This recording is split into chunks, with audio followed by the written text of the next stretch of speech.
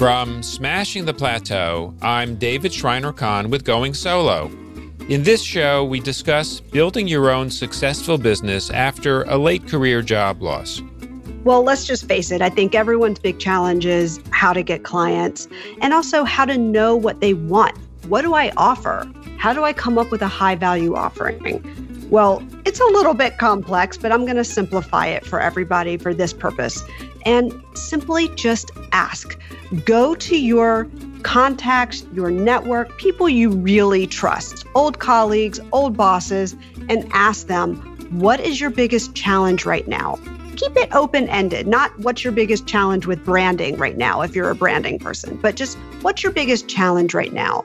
If you could wave your magic wand, what would you do differently? What would your company look like in the next 6 months? What's your vision for this department? Ask these open-ended questions. And if you do that 6 to 10 times with 6 to 10 different people, you're going to start connecting the dots of what they really, really need right now, urgently. And that will help you decide what it is that you're going to offer that's of super high value and super high urgency. Today on episode 72 of Going Solo, I'm speaking with Erin Halper. Through trial and error, Erin learned the critical steps she needed to build a successful and rewarding consulting business. She now leads a collective that helps other consultants thrive. Stay with us to hear all the details. If you'd like to share your story on Going Solo, please get in touch with me at smashingtheplateau.com. Now let's welcome Erin Halper. Erin is the founder and CEO of The Upside, a collective that helps consultants advance their business and thrive. Since launching The Upside in 2017, Erin has advised more than 1,000 professionals on how to redefine the 9-to-5 and build a respected consultancy practice that affords them the freedom of working when, where, and how they want. Prior to launching The Upside, Erin built a 7-year independent consulting career, providing marketing expertise to her private investment clients. Erin, welcome to the show. Thanks so much for having me. Oh, my pleasure. So, Erin, you went from corporate employee to independent consultant, and then you started The Upside. Can you describe a little bit about why you started your independent consultancy and then why you went into The Upside? Sure. Well, I started consulting pretty early in my career, actually. I was only about 30 years old at the time. And I started consulting because, quite frankly, I wanted more flexibility and freedom and control of my schedule. I really just didn't know any different, and I didn't know not to do it. I thought, well, this is a great solution. I'll just go out on my own and do what I want, when I want, make a nice income. And I had just gotten married. So my husband and I wanted to travel the world before we had kids. And, I wanted to be able to work from anywhere. But a year later, we were pregnant with my first son, who is perfectly healthy, 9 years old right now. And we found out at 20 weeks along that he had a problem and he was going to require, a ton of surgeries and obviously lots of doctor's appointments. So what started as a want quickly turned into a need. And I was extremely grateful that I'd already laid the foundation for a successful consulting business. Then fast forward 7 years later, 7 years of consulting with a lot of the same clients over and over again, I decided I wanted to help other people achieve that as well, because I had so much flexibility and so much freedom how to control my schedule. And unfortunately, I was surrounded by a lot of professionals, mostly women, who were dropping out of the workforce, not because they wanted to stay home with their kids, but because they really just felt like there was just no place for them anymore in the corporate world. They felt like they had to choose between working full time or not working at all. And they were willing to just give it all up. That's how stretched thin they were. That's how at the end of the rope they were. And I said to them, no, you can consult. It's the best of both worlds. You get to keep your corporate pedigree and everything you've built up, and you get to work whenever you want on your terms. And they said, well, how do I do that? And that's how The Upside started. Let's talk a little bit about what happens in corporate that forces people, unfortunately, mostly women, to feel squeezed out. David, I have so many stories, and I will not name the names of the companies or the people, but these are just crazy stories that do not get told often enough. I read different magazines and different articles about top companies for women to work for. And I'm reading these articles and I'm looking at these company names and I'm like, but I just had 5 people come from that exact company and tell me, for example, that they asked to work from home 1 day a week, work from home, not take a day off. They asked to work from home 1 day a week. And that company told them that they would have to take a 75% pay cut. They're still working 5 days, mind you. But that, I'm like, is that even legal? I had another person come from one of those same companies on one of those same lists of best companies to work for. And it was a big bank, a global bank. And she said, well, I asked for some flexibility in my hours and they said no. And I said, well, I happen to know that in their handbook, they have it written that you can have certain flexible hours and that they're very friendly to parents. And she's like, yeah. And there's another little footnote that says it's up to the manager to decide. And unfortunately, my manager said no. And there's nothing I can do about that. And I just kept hearing these stories over and over and over again. And these people were like, I cannot keep doing this. I cannot work like this anymore. It's unsustainable and it's unnecessary. That was the other part, that is this combination of trying to juggle it all, being stretched too thin, and then on the flip side of it just being illogical. Someone who's 35, 38 years old can do their job typically in a fraction of the time that it would have taken them 10 years ago. They're like, why do I need to be physically in the office for 50 hours a week? It doesn't make sense. Right. So one of the things I think you're pointing to is that employees are paid based on input and consultants are paid based on output. So as an employee, depending upon the flexibility of the company, you're expected to be present working a certain number of hours per week, which is input. And as a consultant, most clients couldn't care less how, when, or where you produce the results, as long as you produce the results that they're paying for. That's exactly right. And that's why it's such an appealing business model for so many people, including me. That's exactly what I wanted. I knew even at 30, I was so efficient and really good at what I did. And I was like, I just want to get paid for my work. I want to get paid for my results. And I don't want to have to sit here for 50 hours a week at a desk and be penalized for being really good at what I do. In the corporate world, you're penalized for being efficient. You're penalized for providing big results. In consulting, you're rewarded. So how does some of these differences play out when somebody makes the shift from corporate to consulting? How do these differences in attitude and the way people work, how do they play out in consultants' ability to be successful as a consultant? Well, first and foremost, there is a big, big shift in how you think about yourself and your worth. You have to position yourself and really believe it as well, because it is true that the company is lucky to have you. That's a really big mindset shift that it sometimes takes people a long time to really believe that, not just say it, but to truly believe that, because we've been conditioned our whole careers to be grateful and appreciative of the opportunity, that there's a line of people out the door that want our job, that you're replaceable. Well, when you're your own boss, it's a completely different mindset. The company is lucky to have you because you're so good at what you do and you provide big results and you're the expert. They're lucky to have you. You have your pick of clients.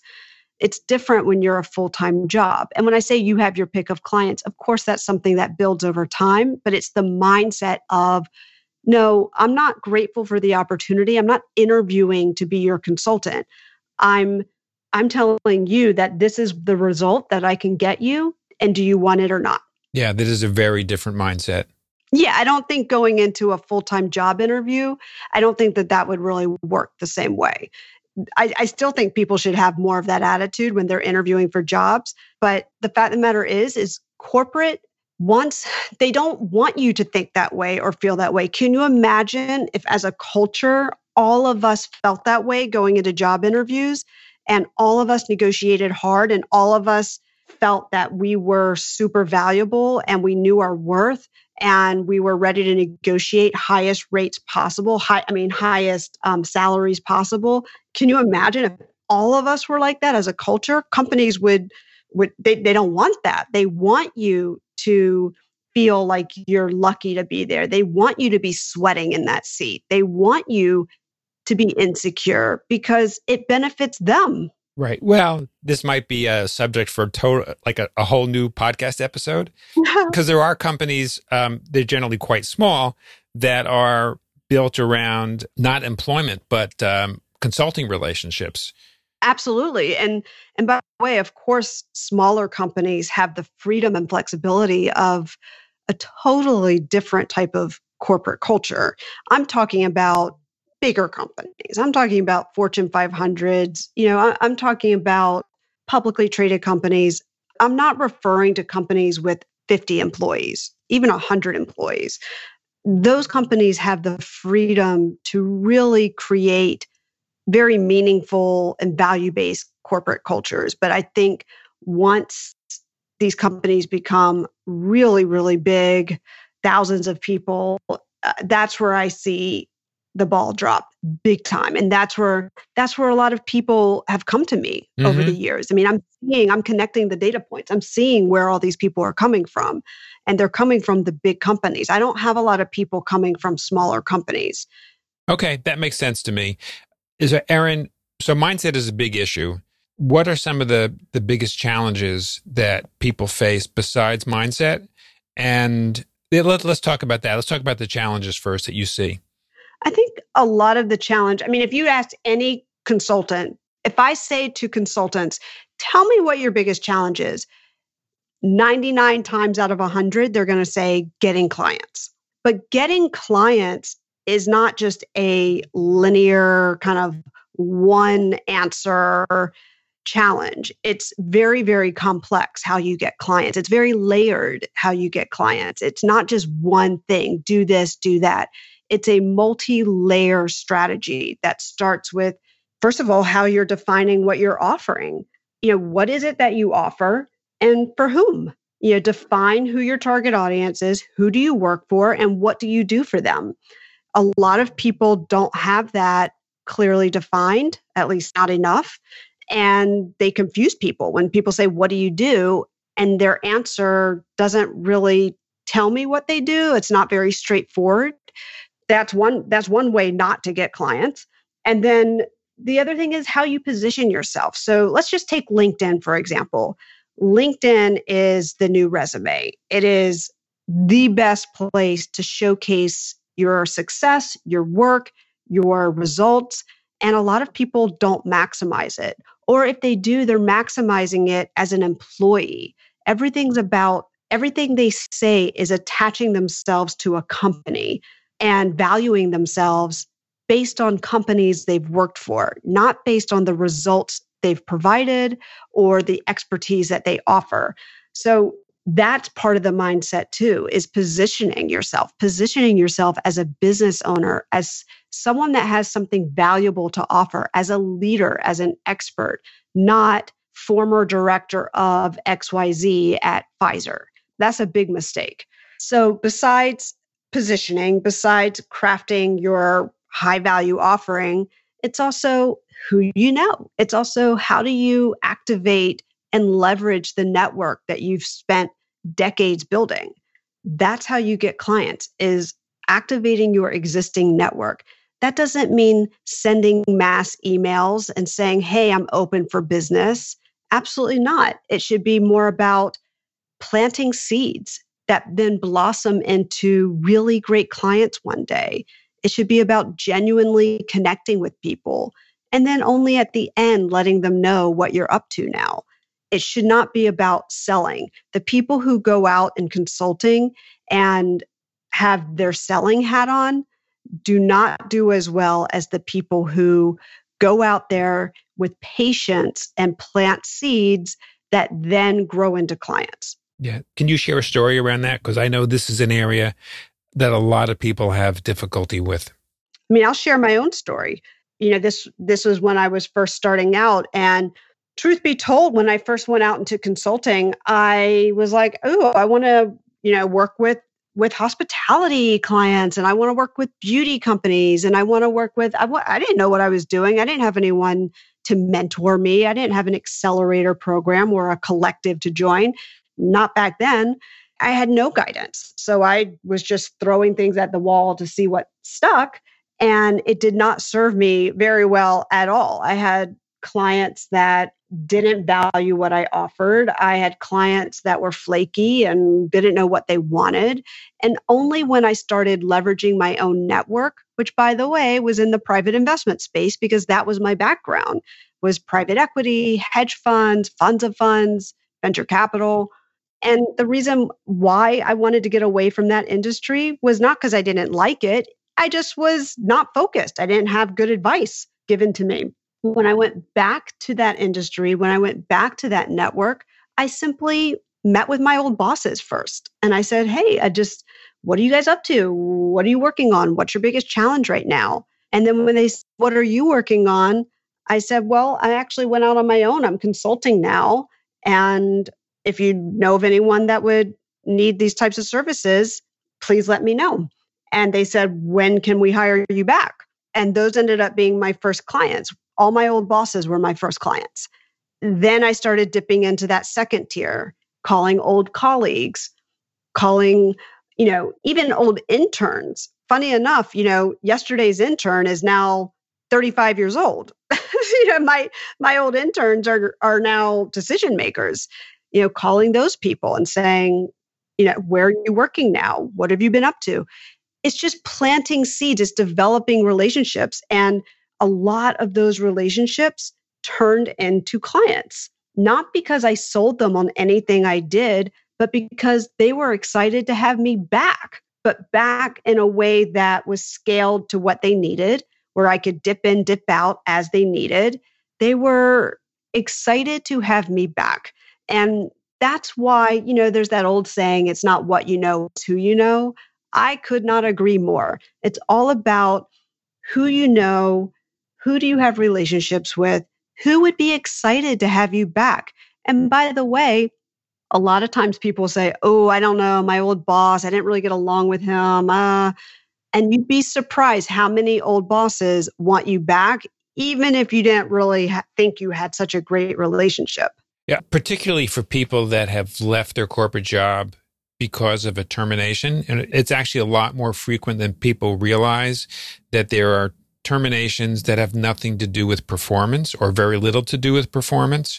And especially for high achieving professionals that have been in their positions for a long time, they may really dream of becoming a consultant and doing their own thing and having more control over their lives. Yet they have a very negative connotation with their last employer. And so they're reluctant to tap into the relationships with people in that company. Well, you know what I say? You have nothing to lose. You already aren't there, so you can't get fired. What do you have to lose? What are you scared of? What's the worst thing that'll happen? They'll say, "No, thank you." It's not as scary as a lot of people think it's going to be. Absolutely. Erin, what do you think are some of the keys to getting your consultancy up and running and making a sufficient amount of money as quickly as possible? Because one of the biggest fears that people have going from employment to running their own business is not only the change in income level, but the perceived inconsistency in income. So if you're earning a good salary and you're getting paid on a consistent basis, which is what salary is all about, you go out on your own. And even if you're able to get good clients, your income can fluctuate pretty widely. What advice do you have for high achievers that are trying to build a consulting business that is going to provide for their needs and in a way that makes them feel comfortable about the income? Well, for people who are super risk averse and who truly need to have super consistent income, I always say then you need what I call a foundation client. You need a client who keeps you on retainer, where you are essentially an extension of their team. And you're on retainer or you're paid hourly, but you have a minimum that you meet every single month. And it's almost like you're part of their team. So you'll have to have an offering that makes sense for a company like that. And it will probably be one of your former employers. Even if it was someone from 20 years ago, it's probably going to be one of your former bosses or colleagues bringing you in for something like that. That's the way you, like right out of the gate, get that consistent income. It's a foundation client that keeps you on over and over again, where there's really no end in the contract. It's not a project with a start and a finish. And then you build from there and you layer on top of that. And then you can layer some more high value, high impact, big money projects on top of that. But for those people who are super, super risk averse, you got to go with that foundation client. You have to find that person. That makes sense. So, Erin, earlier you mentioned that when you started out, you didn't have guidance and you did a lot of trial and error to figure out what would work for you as a consultant. Now you're running the Upside. What are some of the things that you provide that does provide guidance to people that are either just starting out as a consultant or they've been a consultant, they're trying to really leverage what they've created and make it even better? Well, first and foremost, I try to give away as much free advice as I can. So if you went to our website, which is betheupside.com, if you go to the website, we have 2 free downloads just right there on the homepage. One of them is teaching you how to plant those seeds and grow those clients with your existing network. And another one is how to write this amazing power bio that opens tons of doors. It's helping you position yourself from a place of power. So I try to give away as much free advice as possible. As far as what we offer to help people, we have 2 main offerings. One is our accelerator, which only happens twice a year. And it is a step-by-step action plan that walks you through exactly what to do from start to finish, kind of like boot camp style, how to launch and build a successful consultancy. And it is not like a dumbed down simple thing. It's not advice you've heard before. It's everything I've ever advised in my one-on-ones over the past 3-4 years. Everything, it's in one program. And then we also have our collective, our membership. And that has about 150 or so best-in-class consultants spanning all industries, all functions. And you're expanding your network with people who have the same business model as you, who are there to lift each other up, help each other out.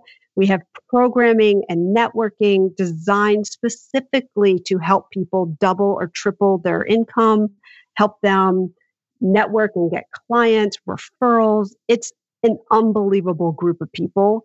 And I still don't think I do it justice, because people get in there and tell me that it exceeded their expectations and that I'm not doing a good enough job selling it.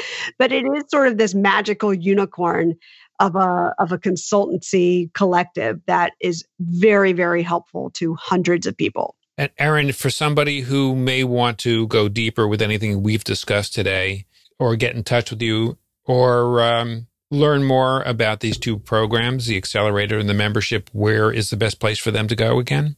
It's betheupside.com, which is betheupside.com. That's our website, and everything we do is on there, including a lot of free downloads and free advice. Sounds great. Well, Erin, I want to thank you so much for taking the time to join us today on Going Solo and share your experiences and your insights. My guest today has been the CEO of The Upside, Erin Halper. Thank you again, Erin, for joining us. Thank you so much for having me. When you visit the Going Solo website, you'll find a summary of each episode along with the links we mention on the show. Today we learned how to lead a thriving consulting business and much more. If you'd like to share your story on Going Solo, please get in touch with me at smashingtheplateau.com. Please share this episode with friends and colleagues to help them learn how to build a successful business after a late career job loss. Thank you for taking the time to listen to our show. I'll see you on our next episode.